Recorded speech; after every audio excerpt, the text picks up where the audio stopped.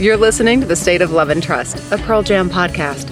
Follow the show on social media and remember to rate, review, and subscribe to the show on your podcast platform of choice. Now, here's Jason and Paul.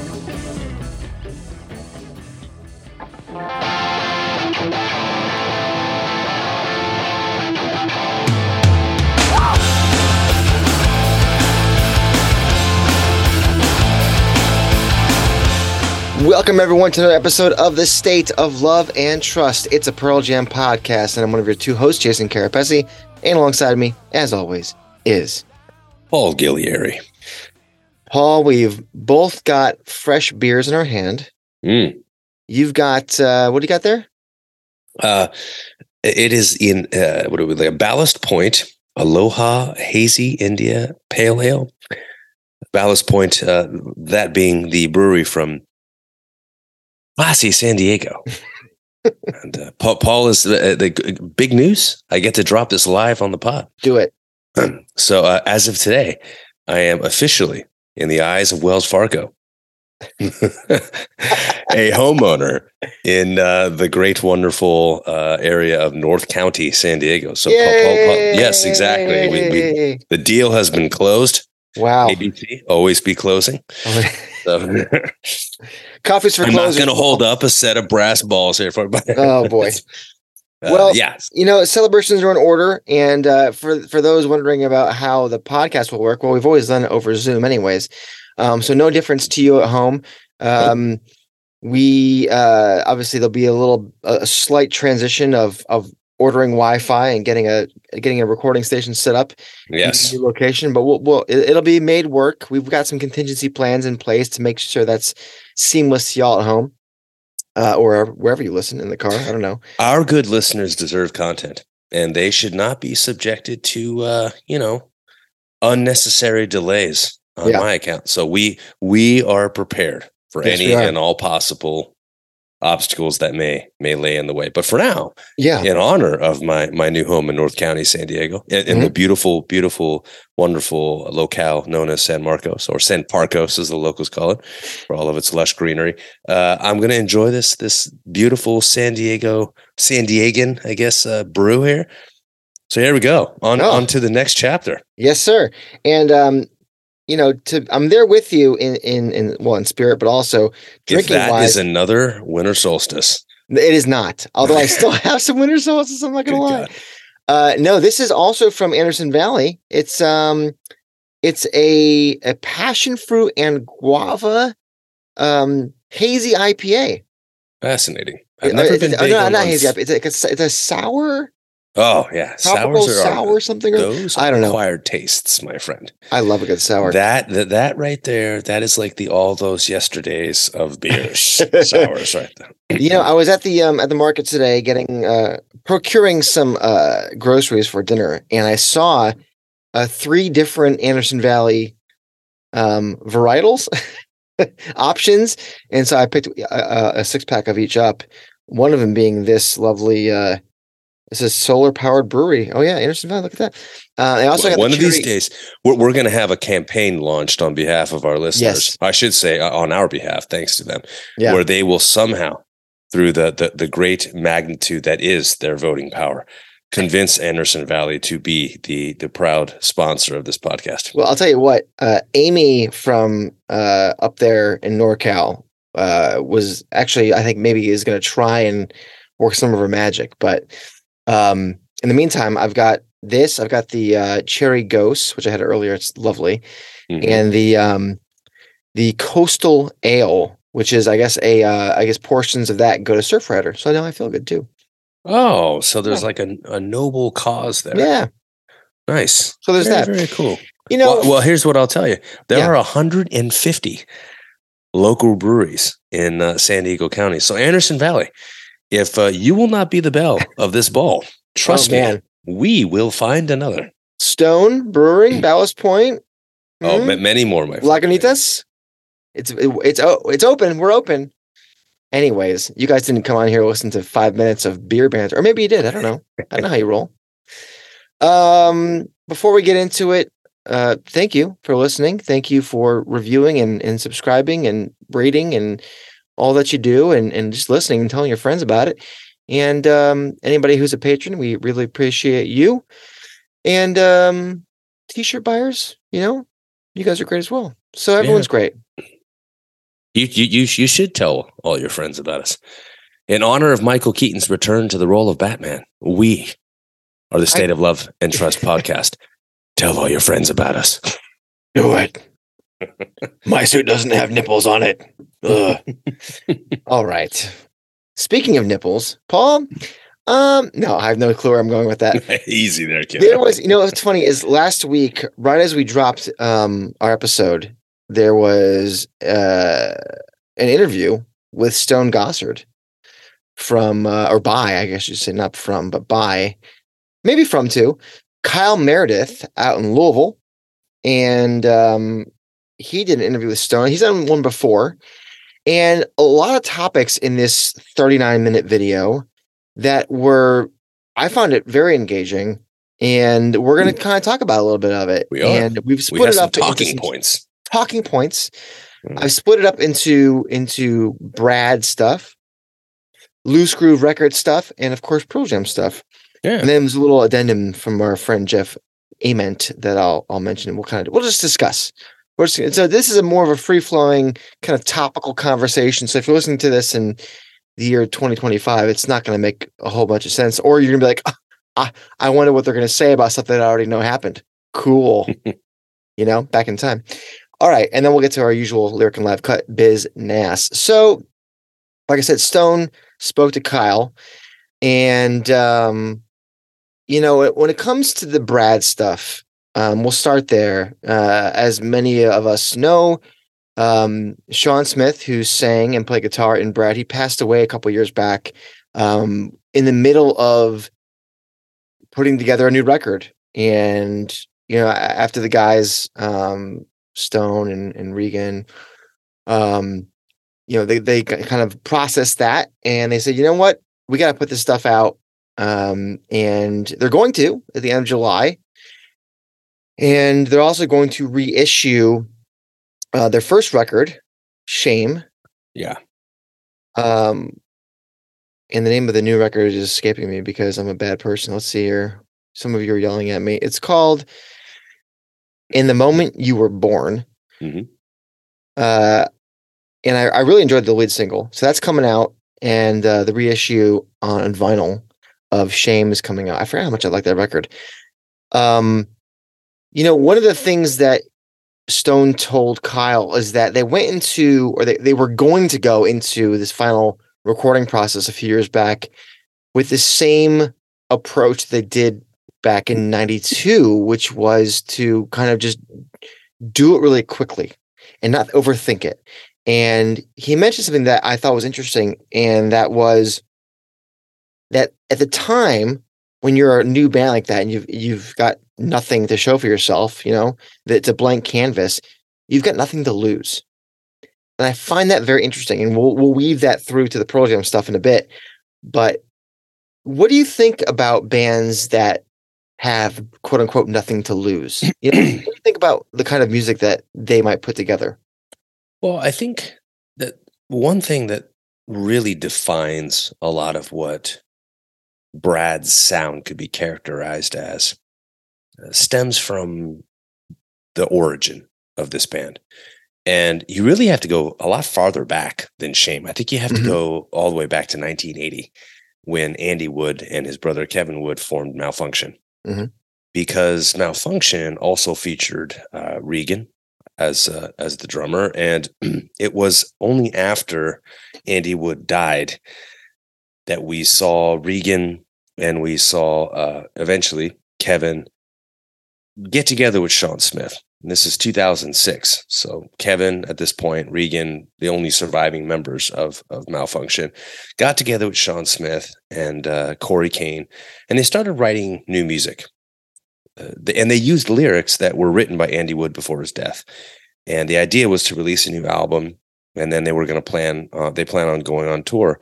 And they intended to use the name Malfunction, but they actually changed it to Subfunction, or the Subfunction Project, I think they were also known as. And then they finally settled on From the North was the band. So it's interesting to me to see these iterations, because Pearl Jam essentially was the evolution of Green River, of Mother Love Bone, of these bands that had suffered disappointment and tragedy. And I think in a lot of ways, Brad was the evolution of Malfunction. And Andy Wood is kind of at the center of it. And what I think is interesting with both Sean and Andy, we have untimely deaths to the singers. You know what I mean? And I think that it's notable to consider when to circle back to your question, which is, what impact does having nothing to lose have on a band? I think that that's a misconception. I think it's easy in retrospect to say, well, we had nothing to lose, but they so quickly found out how much there was to lose. When you lose a bandmate, when you lose a brother, when you lose somebody that was an important member of your creative conglomerate, and it's hard for me to separate that idea. I'm really struck by the disparity between, hey, we've got nothing to lose, so we're just making music and it's free and it's all organic and it comes out just raw and perfect, and then suddenly realizing that our band is completely dissolved at this point because of the loss of a member. So we had, so much to gain, so much to lose at the same time. So in essence, this process means everything and nothing at the same time. So I think that it isn't so much that they had nothing to lose because they were aimless and, they were just guys hanging out playing music. I think it has everything to do with the personalities at the time, the desire to be something so much more, and the freedom that comes with saying, you know what, let's accept the reality that we may not get where we want to go, or, we may be relegated to, or this project may be relegated to, similar to what Temple of the Dog was, just this free form workshop, this exposition of expression, and just letting that carry the day. You know what I mean? There's a lot of pressure that comes from, well, we got signed to a label and we gotta put something out there and we have to deliver. It's different, I think, when it's a passion project or it's an homage or it's almost like a thematic eulogy of sorts in many ways, which is what I think Temple of the Dog could be characterized as. That was for sure. I mean, Shame was the reason why I asked that question is because when you think about Shame, it's like, at least for Stone, he's playing with house money. He was. His 10 is blown up. It has, yeah. It's a massive thing when he forms this band with these other guys. So when you say nothing to lose, well, he's in a position where what he produces with these guys doesn't have to be a hit. So for him, I think the pressure is off to make something commercially amazing or commercially successful to whatever degree you want to call success. I honestly, I don't know what the other guys were thinking at the time as far as what they wanted out of it. Obviously it had been a while since Malfunction stopped. It had been, but I think a lot of what brought the guys back together to experiment and play with Subfunction was the same kind of spirit that Shame was produced in, which was basically just in studio jam sessions. Right.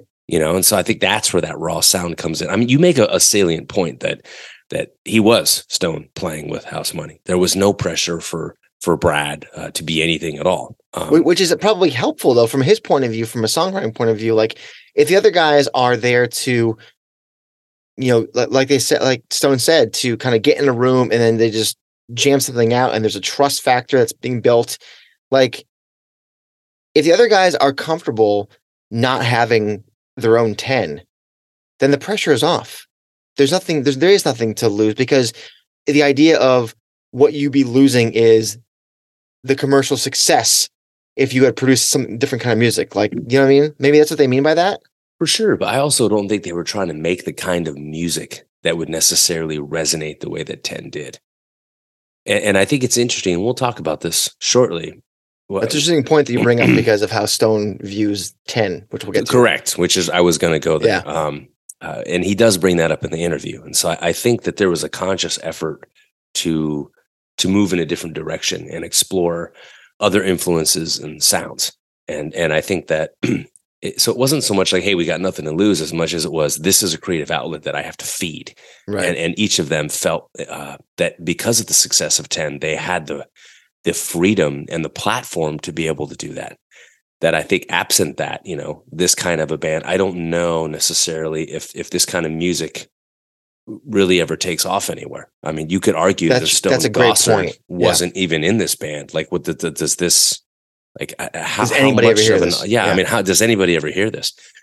Even with Stone, it was like moderate sales. I mean, I think one track was a hit in another country. I didn't know about Brad until probably college.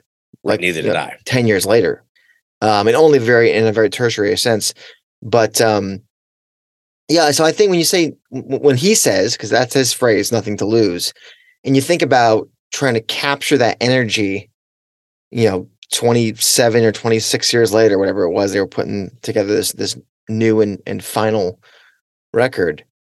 I don't know how you capture that energy. Sure, Stone's in a probably more comfortable, more stable position. So again, for him, there's nothing to lose, really. This is just a passion thing. And I have to imagine the other guys are in similar situations where they don't need this record to do much of anything to get something out of it on a personal level. So I'm curious, and the thing is that what Stone was saying is that they were talking about how excited they were with all these ideas, and they were going to get in the studio and try and make the record in the similar way they did. And I have to imagine that has to do with like the whole jamming together kind of thing and finding how the puzzle pieces fit together through that communal process, as opposed to many ways that Pearl Jam has done it, where it's like, okay, you've got a song, let's work it out. You've got a song, let's work it out. And we never got that, which is unfortunate, but at least we'll hear what they were attempting to do, or what was mostly baked. And you know what? Sometimes when you make brownies and you underbake it, they're fucking amazing. So maybe, and if the lead single is any indication, which I really enjoyed, we're gonna have a really cool record from them in about 5-6 weeks. One other little note that I think was interesting is that Stone said that at the time he was trying to channel NWA and Ice Cube on his riffs because of like the bouncy, groovy, repetitive pattern. That's cool. Didn't know he was listening to that kind of stuff. One other thing that I thought was interesting, besides the Pearl Jam stuff, was Stone's very obvious passion and excitement about Loosegroove Records and all the artists that are putting on stuff. He mentioned Tiger Cub's new record just came out. Brittany Davis's debut LP is coming. She had an EP last year. Brittany, obviously in Painted Shield. James and the Cold Gun has their debut record coming out soon. I listened to one of those tracks today. It's really pretty cool. Painted Shield 3 is coming in the fall. Yeah. Like, what? And then, of course, like I said, the 30th anniversary of Shame and the Final Bride record, amongst other stuff. When Kyle pivoted to Loosegroove, did you notice how he light up? He was excited. Yeah. I think that there's an affinity for any really, small label. I mean, obviously, when you have a name like Stone behind it, but people forget that this was started by Stone and Regan back in '94. I mean, this idea, it was initially a subsidiary of Sony, and it didn't go independent until 1996. But they have a nice track record of kind of shining a spotlight on a lot of underrated artists. I mean, obviously, Queens of the Stone Age was the signature signing, right, in the history of the label to this point.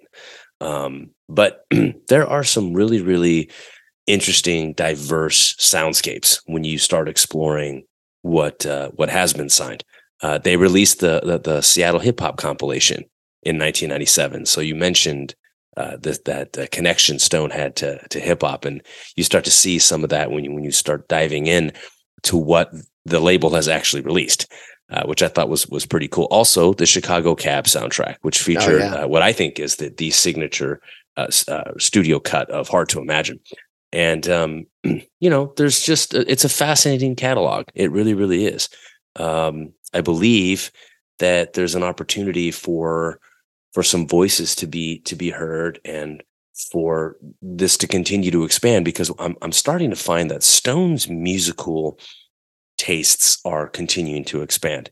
And he's talking about, he had never heard of, what is it? Inhaler? Is that Bono's son's band? Yeah. He hadn't, like, they're touring, you know what I mean? And he wasn't really that familiar. Like, he knew Bono's son was in the band, but like he hadn't really listened to the sound, which I thought was fascinating to me.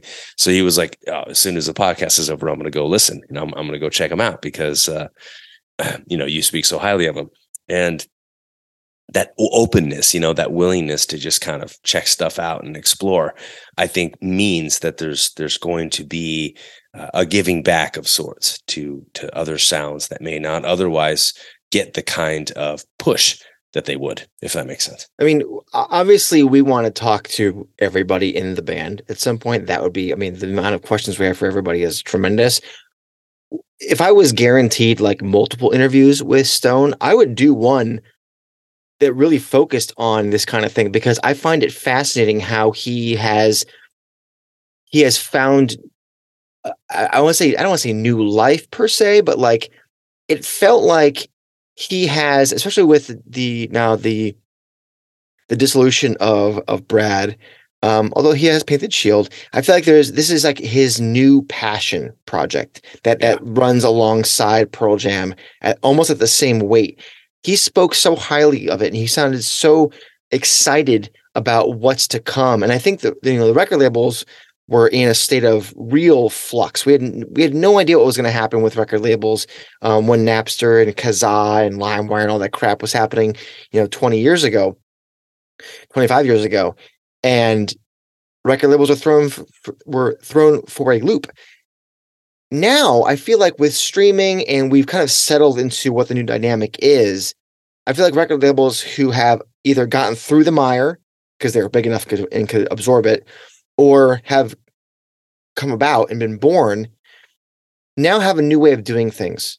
And it's almost like if you can maximize your social media might and the people that are behind you, and the right people, you can find these bands from anywhere. You don't have to send A&R guys. You can kind of be like, oh, check out this SoundCloud link. Oh man, check out this TikTok I saw.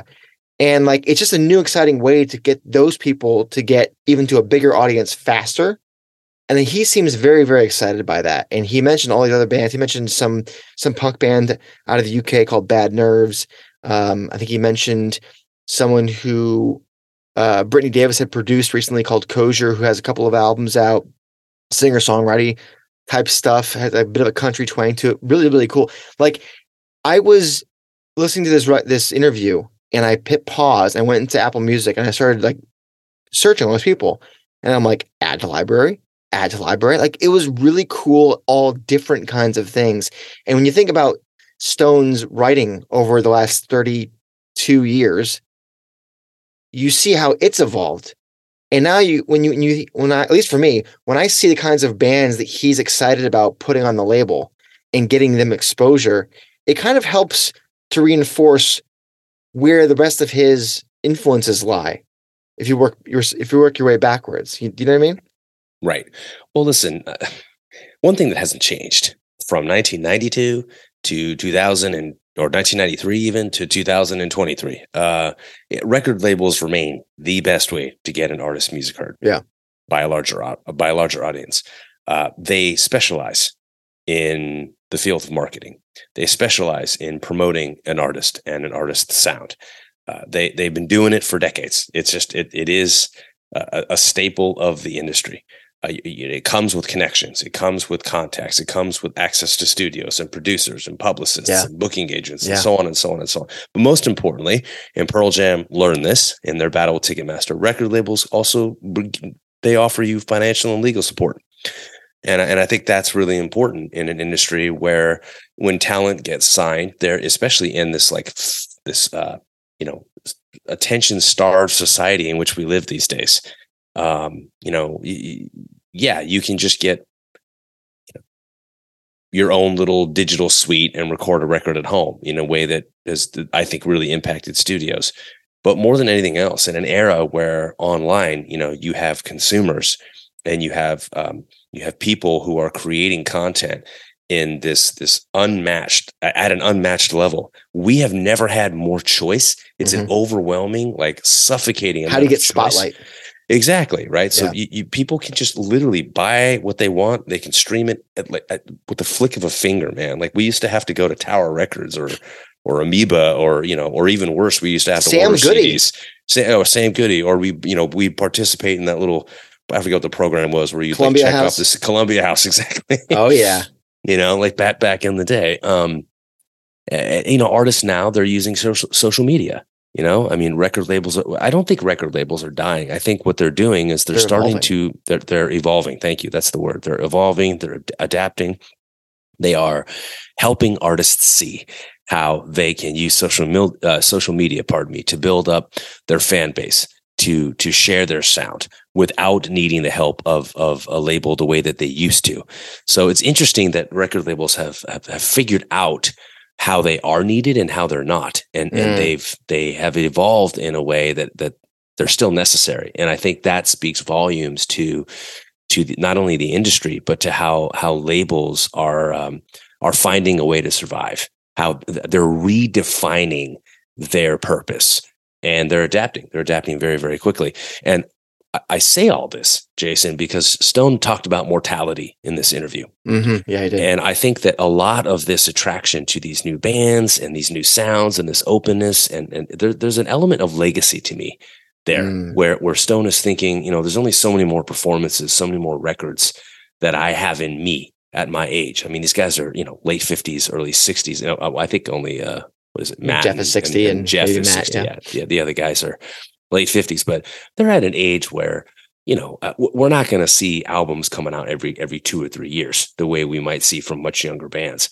But in a way, like Stone can stay connected to music. Stone can stay connected to his legacy and what drives him and what he's passionate about as a conduit to other musicians' music, as someone who can promote and someone who can serve as a platform for this new generation of sound to kind of catapult itself forward. And so while at the same time, maintaining a fidelity to what he likes, to what drives him, to what speaks to him, And that's the beauty of being a small label like that, exactly. Is that they can do whatever the hell they want to do.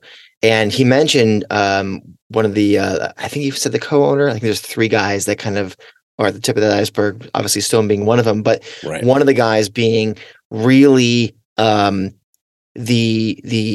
lead when it comes to navigating the record label industry and how he's able to really like work that angle. And Stone's Stone's almost like the A&R guy, where it's like, I like these sounds and I've been in the industry long enough to know, what's going to work and how we can make it work. And the 3 guys together kind of pool their individual talents. Right. And they're slowly amassing this catalog of artists that it's like the next thing. And I think, I said, you said legacy. I said, it's his new passion that rivals Pearl Jam. Because like you said with mortality, it's eventually that's going to run out. And I don't think you or I are going to stop liking hard rock and music when we're in our 70s, but we can't play it anymore. But we can still be like, hey, that new band is great. And I think that's really cool that he's jacked up like that. Another thing that he's really jacked up on is Andrew Watt. Yeah. And Kyle eventually was like, hey, let's talk about the next record. And he said, well, Andrew Watt is just chock full of energy.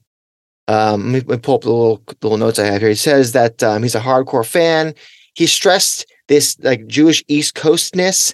And when he stresses that, it's because I think what he means, and I'm from the East Coast, I'm from the New York tri-state area, if you will. There is a certain level of passion about the band that it's not better than or worse than anybody else. It's just a different kind of level of psychosis about being into this band and diving and being really nerdy about it, which is maybe why it works that I'm on this show, because there's just a certain thing. And he stresses that, and it was all complimentary in the way he was doing it. And he said that Andrew was energizing them. He said there's a couple of different recording periods that they did together over the last year. So I guess they were doing this even in the off weeks of their tour about a year ago. And I don't know what you think, but when he says energizes them, that doesn't necessarily mean like 10 2.0, but it means that they're fucking stoked on it. And that's all I can ask for. Right. I think that's important, is that with a lot of the new music, Pearl Jam, it's very clear they're not phoning it in. They're not just going through the motions. We're not just getting a regurgitation and recycling of old sounds and hits, just kind of reinvented. I don't mean this in a derogatory way, but there are a couple of Nickelback songs where if you layer them over the top of each other, I've heard that. It's right. Hilarious. It's the same formula. You know what I mean? And it's bands are going to make the choices that bands are going to make, but Pearl Jam's made a conscious one of their own to not be afraid to redefine and reinvent themselves in new and unique ways. And I think songs like Dance of the Clairvoyants and Eddie expanding his bandwidth to play instruments that you wouldn't, that haven't been relevant for 150 years. And it speaks volumes. And I do think that we need to, I think there's a tendency to overestimate and overplay Andrew Watt's fandom. I mean, Josh Evans co-produced Gigaton, and he's, a self-admitted big time Pearl Jam fan. So I feel like that, this idea that, they're working with a super fan. So like, what's that going to lead to? We've been down this road before. So I think if anything, there's going to be what I like about what Andrew's doing is he's trying to push the envelope and just have them working at this frenetic pace where it's full of energy. And I think it's going to allow something that's very, how do I say this? Very inventive. There's going to be an ingenuity there. Whereas I think with Josh, and it's not that Josh was like, I'm just going to get out of the way because these guys are like, I'm a fan, because he wasn't that way. I mean, what I thought Josh excelled at was kind of reading the band and helping to channel where it was that they were trying to go. He did a nice job shepherding that sound. That's a great word. But I think with Andrew, I don't know if it's so much that as much as it is because he's a very avid musician himself, and so and the way that Stone characterized Andrew as somebody who's this, he's a smashing success as a pop producer, but as Stone said, he was probably a bigger fan of pop music than Andrew Watt was, which I thought was interesting. So I wonder if Andrew's kind of coming at it more from like a out of body experience of like, I am part of the band and I'm making a record with Pearl Jam kind of a thing. You know what I mean? I mean, the way that he co-wrote most of the Earthling songs makes me assume that he feels very comfortable offering up ideas. Yeah. I also think again, we're going to find out when the record comes out. But what it feels like from everything that I'm reading or listening to is you've got this, mega fan thing, and you've got this working quickly, taking the moment by the balls kind of thing. What does that sound like? That sounds like Josh plus Brendan O'Brien. I was going to say it could be an evolution of what we saw with Brendan. Where Brendan contributed musically to. But he was quick too. He was quick. Don't overthink it. This is great. Let's keep moving. So I see when he said it to Josh when he was on the show, like whatever seeds you've planted, those trees are going to grow with the fertilizer of Andrew. Yes.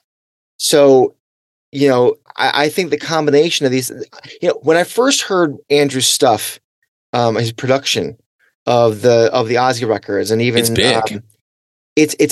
It's a wall big of sound. Yeah. It's in your face. And I was like, what is this going to sound like with Pearl Jam?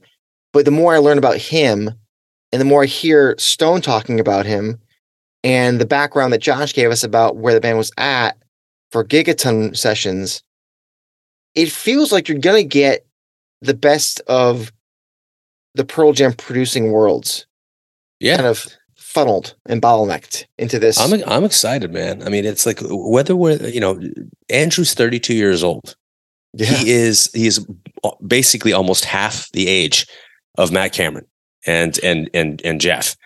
You know what I mean? And he is a super fan, but more importantly than that, he is a very successful 32 years old.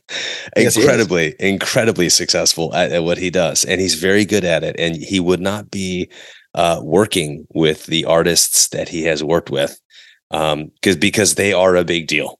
And I think that's important to consider.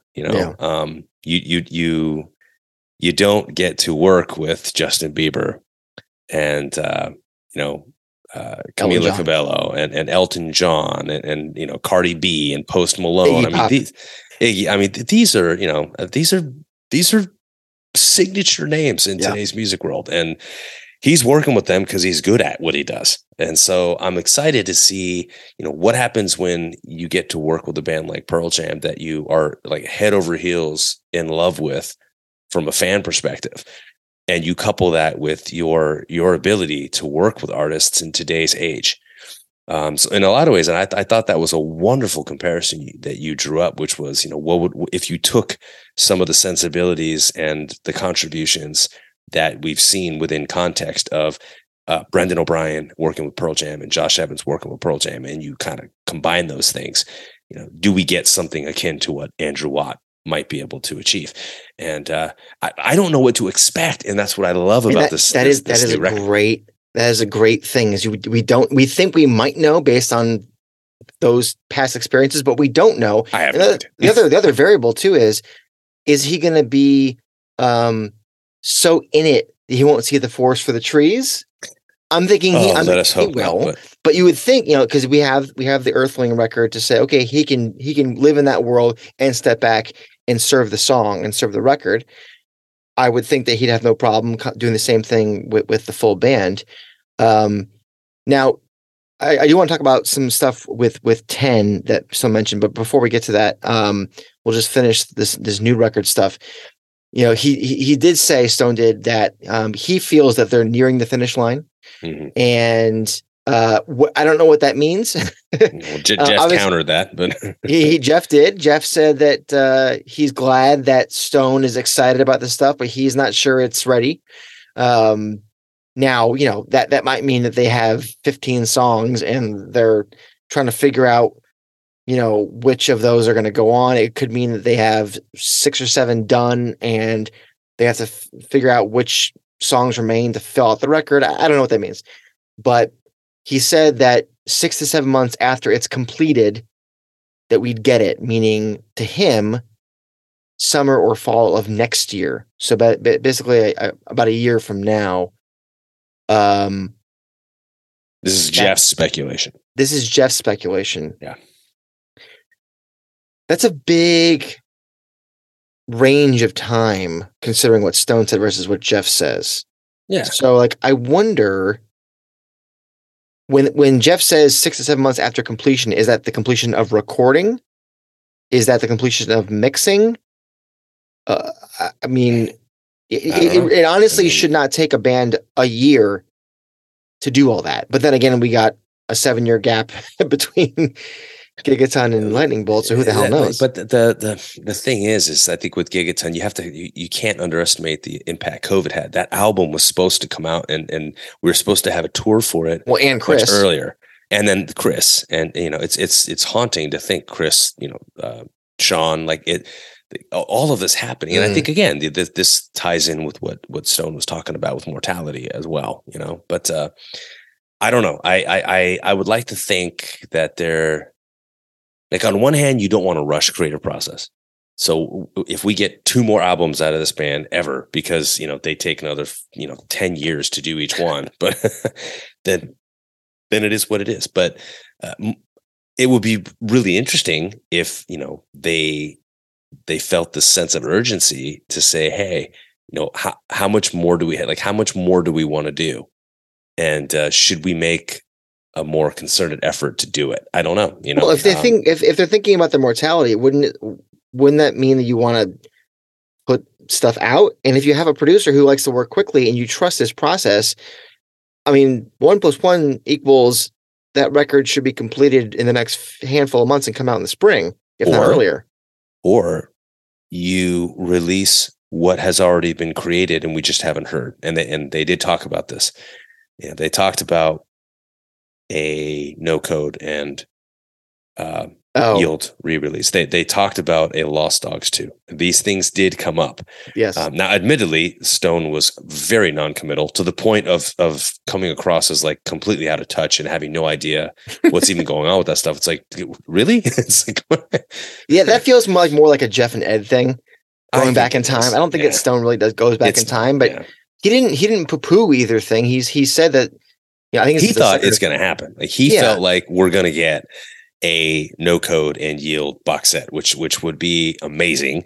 And when probed on whether or not there was enough out there, like to fill the coffer, so to speak, B-sides, unreleased material, Stone, again, speculation on his part here because he didn't commit to anything, but he led us to believe that there is a lot out there that, a Lost Dogs 2 type of release would seem an appropriate way to kind of make sure that all that gets heard one day. So who knows?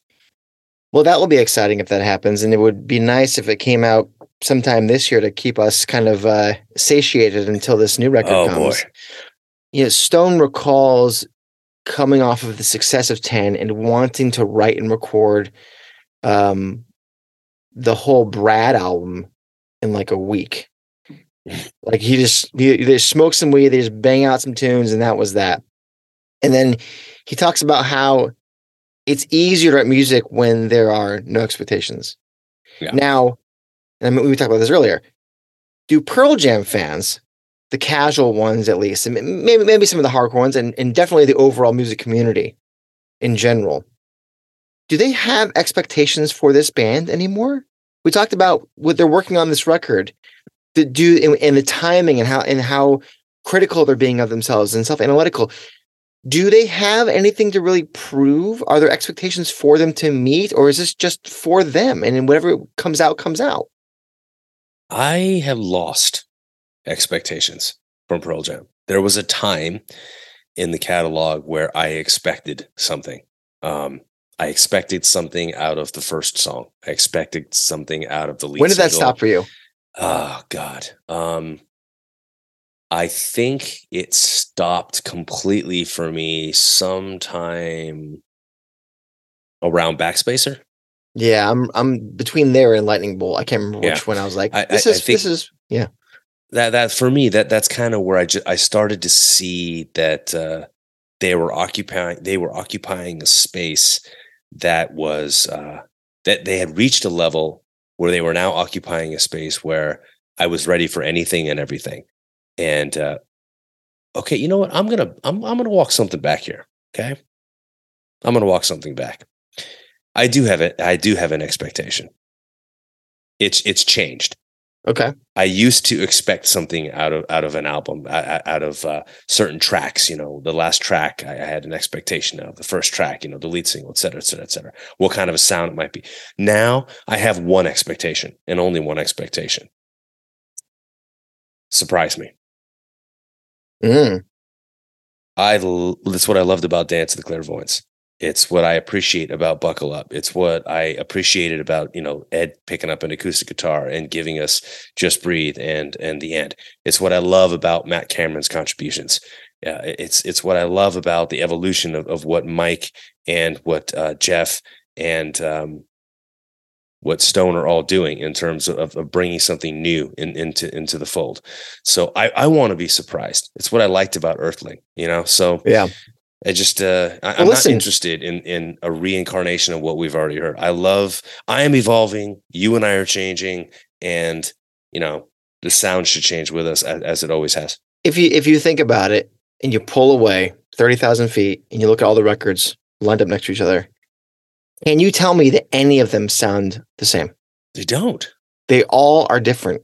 Yeah. Both sonically, production-wise, arrangements, melodies. Thematically, all of it. All very, very different. And I think a lot of people who grew up with the band, got jazz on the first 2, 3, 4 records, and then say, things have changed. Look back. Those records were all fucking different. Yeah, they were changing you enjoyed from 10 to Versus. But that sound, yes, it's different from Backspacer and Avocado and Lightning Bolt. Vastly different in some ways. But are you holding on to those first records because they were the first that you heard? And there's a nostalgia attached that you can't get rid of? Because they're all very different. And musically speaking, someone who doesn't like super aggressive arena rock may have found Lightning Bolt and been like, wow, I love this. How many people do we talk to that love Yield? Yeah. That's their favorite record, I mean, that's 1998, or No Code too. Man. Or No Code, yeah. And those are very different records from 10, which we talk about 10 as if it's like that is absolutely the pinnacle and there's no argument, but like no, not necessarily. And that the success of 10 confused Stone too. He says that it didn't have pop elements or the melody of Nevermind, for example. He was going on about how great Nevermind was, right. From that perspective. He says that they were trying to make something artful with some punk while listening to a lot of heavy metal at the time.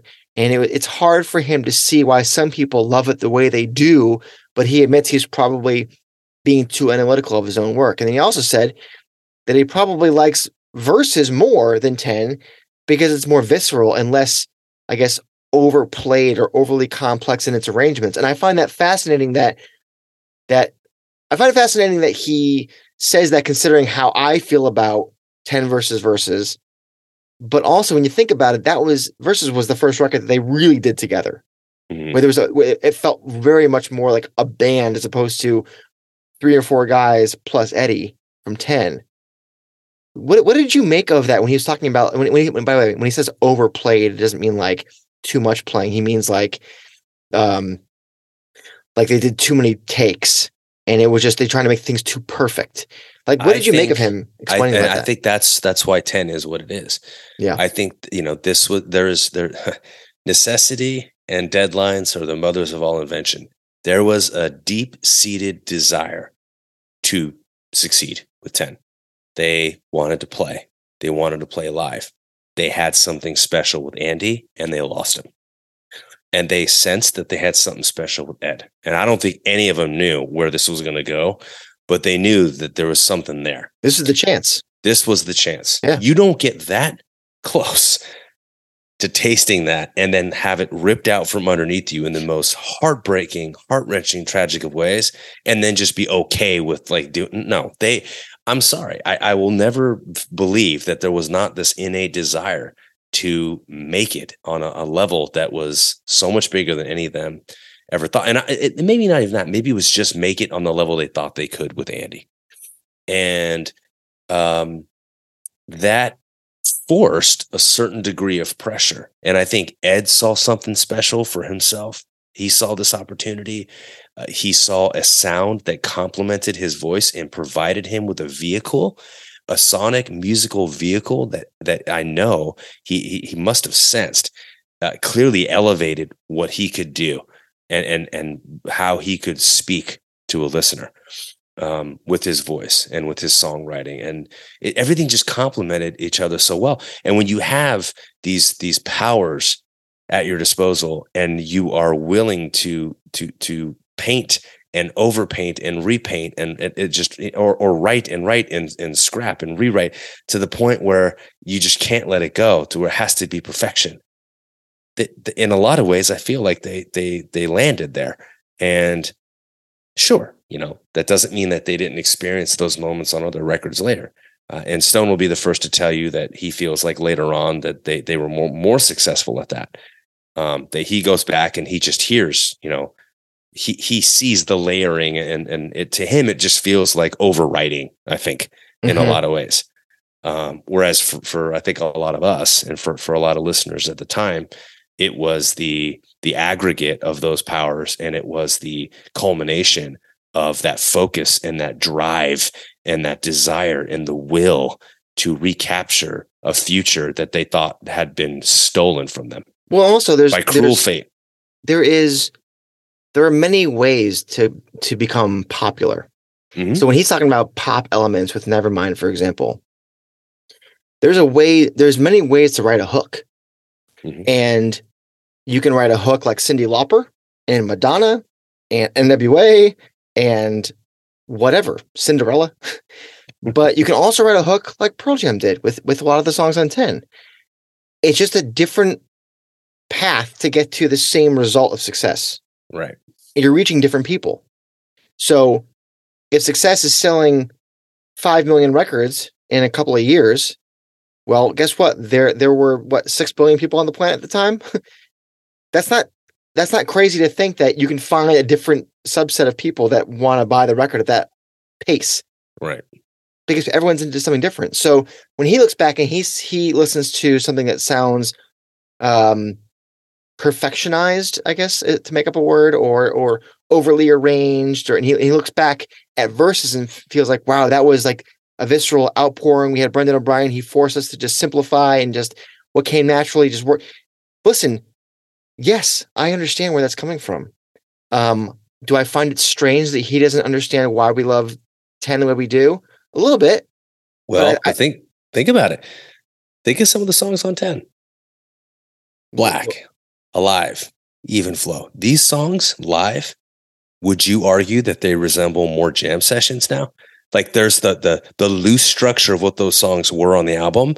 Yes, and then they still have big, massive choruses that people want to sing along to. Yeah, those don't go away. But I'm saying that that perfection of structure and arrangement, like that kind of goes out the window when they're the live. I feel like that they maintain the general structure of the song, then they just let it go after that. You know counterpoint, Rearview Mirror and Daughter.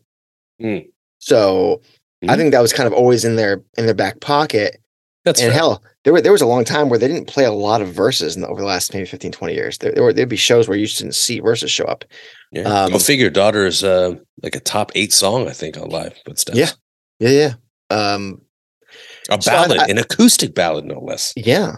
And so I thought that him looking back at 10 and feeling about it the way he did, and he's like, I think it's a great record. I just don't, it's hard for me to understand why people love it. Like it's almost like he couldn't figure out why, or he thought that people were looking at it as like pop music, like it should be super hooky. It's like not everything super popular and that people love is super hooky. Is Stairway to Heaven super poppy and hooky? No, it's 7 minutes with a 3.5-minute guitar solo. Like that's not. Bohemian Rhapsody has ups and downs and hooks in it, but that's a story that bobs and weaves. Like people love music for different reasons, man. What episode are we on right now? 161. Okay, so there might be people out there, unlikely, but might, who would say that first episode was the smash, or those first 3 to 5, or whatever it is. Right now, you and I would be sitting here saying, "Oh, are you kidding me?" Like we're so way much better now. That's how we would probably respond, right? So I think it's natural for Stone to think back at that record and not hold it in the highest of regards, considering how much both he and the band have grown together musically and professionally as artists. So he said he felt sloppy and lazy in many places on that record because they were just going over and over and over and over and over, and he wasn't thinking about what he had to play. Like I think he mentioned like, oh, this part should be where I play a minor progression and I play a major, because I wasn't really focused on the thing because I was playing it so much. And it was like, well, guess what? It seemed to work out still. Yeah, didn't. Oh man. I mean, listen, when you get little breadcrumbs of what these guys were thinking about at certain times in this timeline of Pearl Jam, it brings about the same conversations that we have time and again, over the last 30 years, but it just adds a new fun wrinkle. Like, oh, what did he mean by that? So I always enjoy when there's interviews where the interviewer can really get a fun nugget out of one of these guys. And the information about the new album being pretty well along was great, but I got a kick out of some of the other stuff. I don't know about you. Yeah, same. I would agree. What do you guys think about that? Did you guys listen to the interview? We will link to it in the episode description if you haven't. It's a video interview as well, if you'd like to do it that way. Kyle Meredith interviews Stone Gossard. You can just YouTube that if you'd like.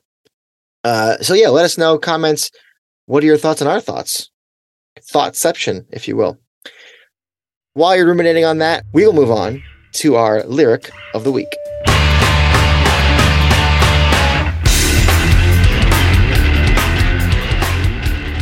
Moving on to lyric of the week. This week we are closing out verses with the last track. We mentioned it earlier, Daughter.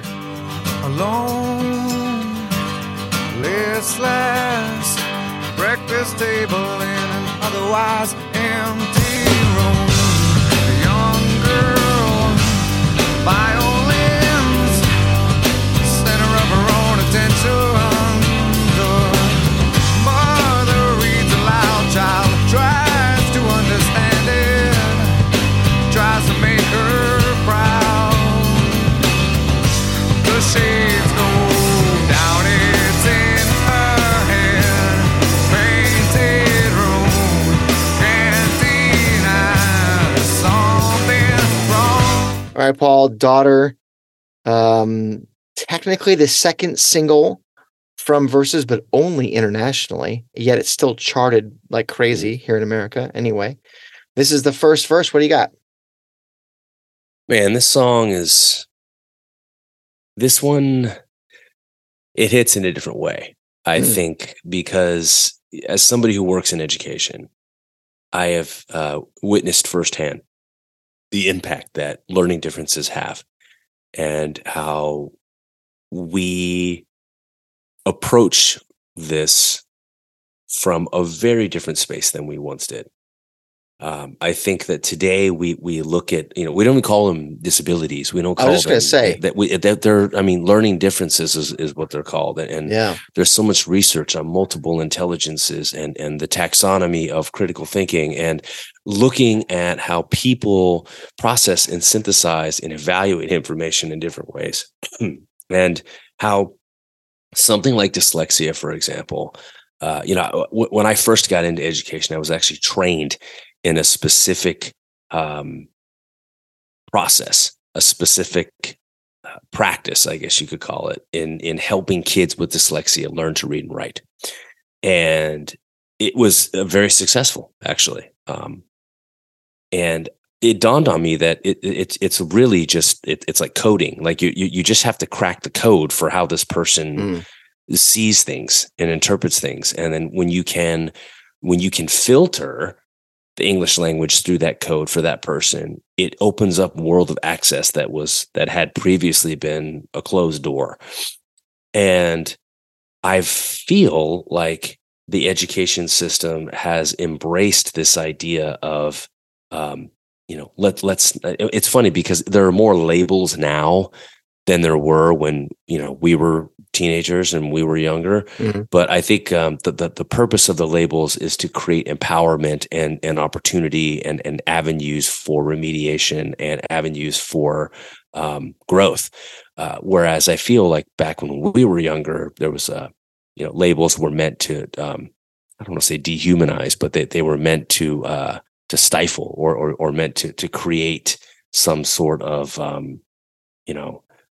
derogatory or hurtful perception. Different, bad. Exactly. And this is a song about a girl who has what appears to be dyslexia, or at least that I've seen connections to that, and how her parents, or in this case, mom, does not really understand that and doesn't know how to reconcile that. And we have this, this dichotomy of the painful ending imagery of the shades going down, so that those in the area, neighbors across the way, don't see the verbal or even physical abuse that transpires for a child who just learns differently. You know what I mean? Doesn't mean she cannot learn. She just learns differently. And this idea that parents, man, like you and I are both fathers, like parents have a tendency to see children as extensions and reflections of themselves. And when those kids do not manifest whatever expectations or achieve whatever failed ambitions that parents had, it's that there's an inclination at times for people to, project that self-loathing and failure and disappointment in themselves on their children. And I don't know like what the driving force is to explain the abuse in daughter. It's not clear. Like what is it about this child's learning difference that triggers the parents so? But whatever it is, it triggers them enough to create a horrible environment and culture of abuse within this child's life.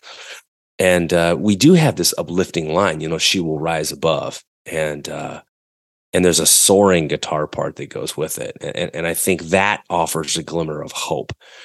But ultimately, this song to me is just as relevant now as it ever was, because this conversation about learning differences and, how those things manifest themselves in the behavior of young people in terms of being dysregulated in a classroom, being disruptive, acting in defiant ways, not being cooperative, struggling to focus, struggling to complete tasks. The association of these learning differences to struggles with executive functioning, and how all that impacts and the entire trajectory of a child's life.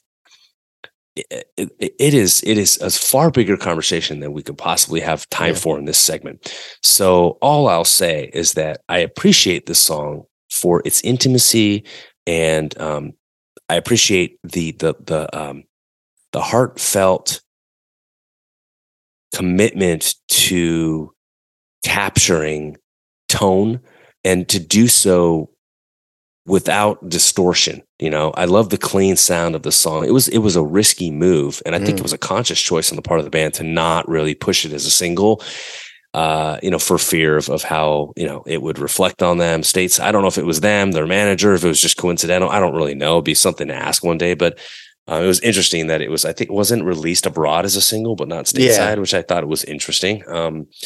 So, it's a conversation that deserves to be had. It's a conversation that the more answers we get, the more of a compelling need to reflect back on what led us to this place. And a song like Daughter is rooted in that culture and in that place. So for me, this is just the beginning of what will hopefully be a long and continual dialogue, so that we can obviously create opportunities for growth, empowerment, but more importantly than that, prosperity, for people, regardless of how they learn. I find it very, brave is the wrong word, but I don't know a better one, to even write a song about this specific kind of parent-child relationship in 1993, and for it to find such an audience where it quickly became, and is still, such a beloved song in the catalog,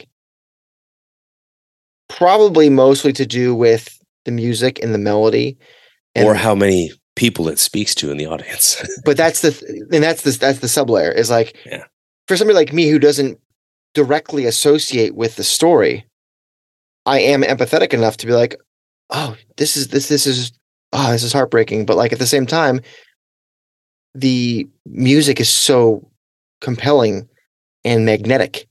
Statistically, man, like 1 out of every 2 or 3 people next to us at a concert can relate to this. Yeah, and not necessarily the abuse, but just having the learning difference. Well, and here's where I was going with this: is that I didn't personally get that, because I didn't have necessarily that learning difference when I was a kid. Now, when we were in high school, everybody was getting prescribed Ritalin. how many kids were overprescribed Ritalin because you've got ADD, you've got this, you've got that, you've got that. Here's your problem. Here's the solution, as opposed to what you were talking about, where it's like, it's not a problem at all. It's not really a problem per se. Right. It's a problem to the teacher who doesn't recognize that there are students who learn at different speeds and in different ways. And one size does not fit all. Correct. That's the differentiation piece was absent in 1993. Yeah. The hat of learning is a snapback. It's not a fitted. Correct. And well said. That's a great analogy. I didn't know how to connect to that story on a personal level until I had my second kid. Now, as I've told you before, offline, my second kid has been difficult in for long swaths of time. He's a lot easier to deal with now, but for a long period of time, he just didn't know how to communicate. A little behind on the speech learning, and just would have tantrums like crazy, throwing his head against the floor, pulling hair, throwing stuff. Like it brought us to tears. Like we couldn't figure out how to solve it. Now, we're not like the parents in this song where we took to like, you're wrong, you're messed up, and we're going to abuse the crap out of you and turn you into this child that just completely turns inward and then ultimately thinks, oh my God, I am the problem. No, thankfully, we're not like that. And we've learned to find the right ways to get him to where he needs to be. And luckily he is doing that. But like the struggle of not understanding, there is all of a sudden you get like wow, okay, I can see where the frustration and the stress. And by the way, you know, in the line, breakfast table in an otherwise empty room. Maybe I'm overthinking it, but the otherwise empty room maybe implies to me that this family doesn't have a lot of money. Mm-hmm. Maybe they're poor, and that is another stress that weighs down on a parent. And when you're at your wit's end and you can't figure out why your child won't do something that you think is rudimentary, you flip out. And if you aren't, if you can't self-regulate enough, or you don't understand yourself enough, you're going to take it out on them. And that's what this mother does. And it creates this cycle. And now this child is in this place.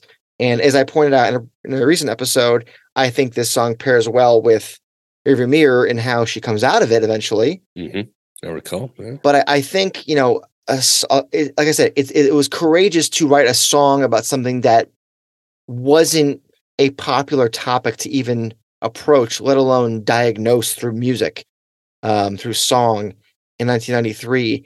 And listen, that was the band in the early 90s. They were writing songs that people who were not being spoken to or listened to for. And when Stones talks about, hey, I don't understand really why 10 was as big as it is, bro, because y'all write music that found a bunch of people that weren't being listened to.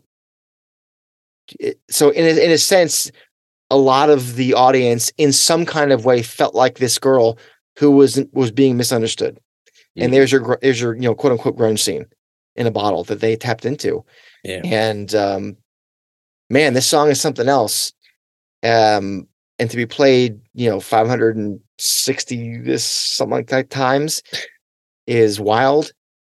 Yeah, but I'm so fascinated that this song is so popular, and I'm learning so much about how people can be drawn to it when I didn't get it for a long time. I just, this is great music.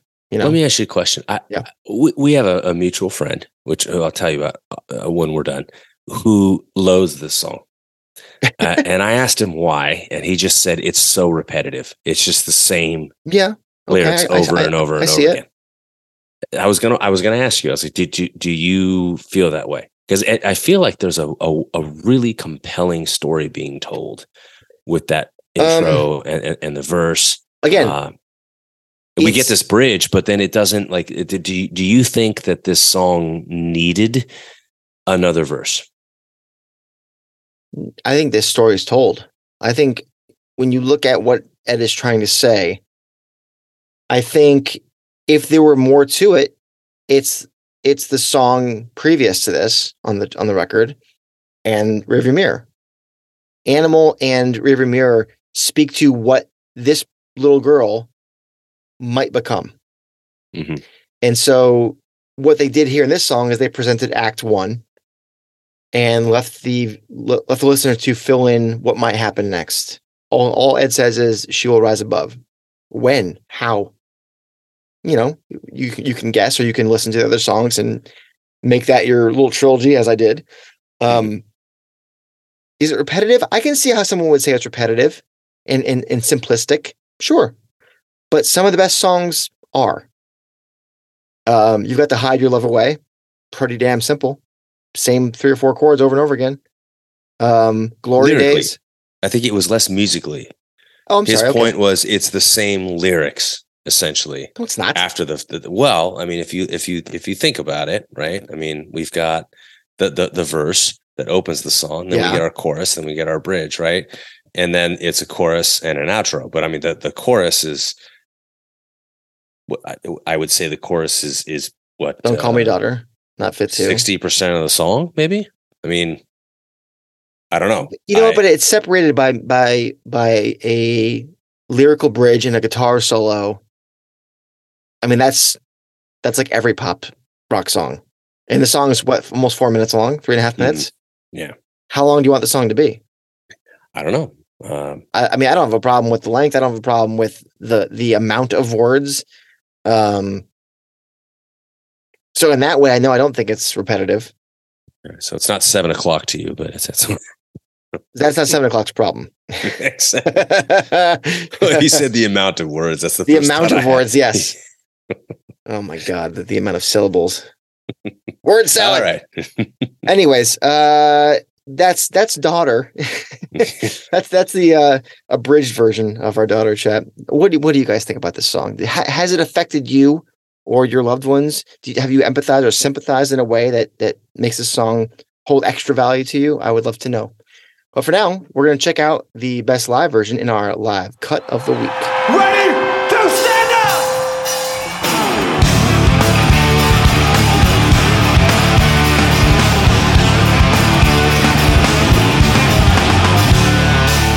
All right, Paul, live cut of Daughter, where and when?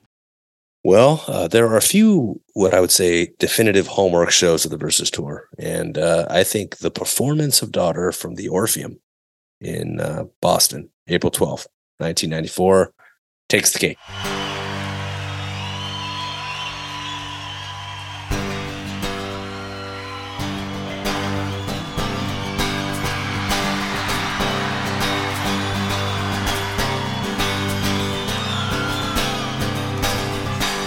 Alone, listless, breakfast table in an otherwise empty room.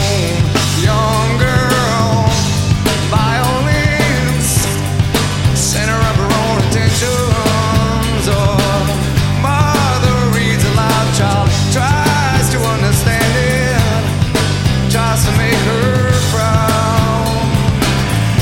The shades go down, it's in her head. Painted room, can't deny there's something wrong.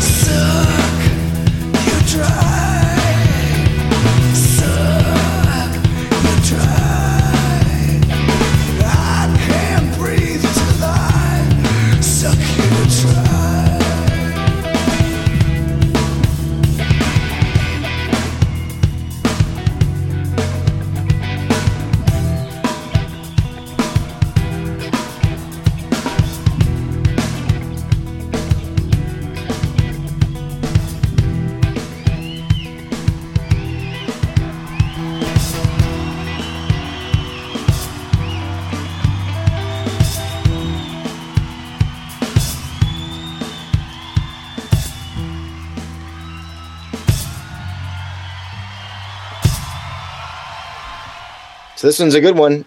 One of the last performances with Dave Abruzzese, and Dave's drumming on this song. He said that they played this song for like 6 months before they ever recorded it, and he was playing drums a certain way, and then when they went to record it, Brendan Brown was like, "Simplify, bro, simplify."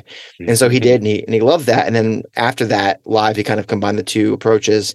It definitely is more full and involved than what Jack or Matt would do. But it fits the time, and I like it. And I think that when we talk about the daughter tag, there have been so many, and I think Ed has always done usually a really good job of picking verses or lyrics that really complement what the song is about. And I think this one was fantastic. Choosing some lines from Suck You Dry by Mudhoney was really, really cool. And I thought the performance was fantastic. And listen, 94 Orpheum, the vibe in that room is epic, legendary. So sure was. I understand. All right, there we go, guys. Thank you very much. This was a fun open air conversation. Yeah. And again, we easily went on for half an hour longer than I thought we would. I thought maybe at the beginning we're going to have enough meat on this bone, but we got through it, and I hope you guys enjoyed that. Thank you again for anyone who has joined Patreon or bought a shirt, and if you have fed the algorithm, you're epic. What else, Paul? That's it. Just keep feeding that bad boy. Feed the algorithm by rating, reviewing, and subscribing on your podcast platform of choice. I almost got those mixed up. There you go. I'll finish my Anderson Valley here. My yeah, sour. I'm all done. Oh, see that? Yeah. Empty. All right. Well, thank you again, guys, and we'll talk to you soon. And until we do, you've been listening to The State of Love and Trust.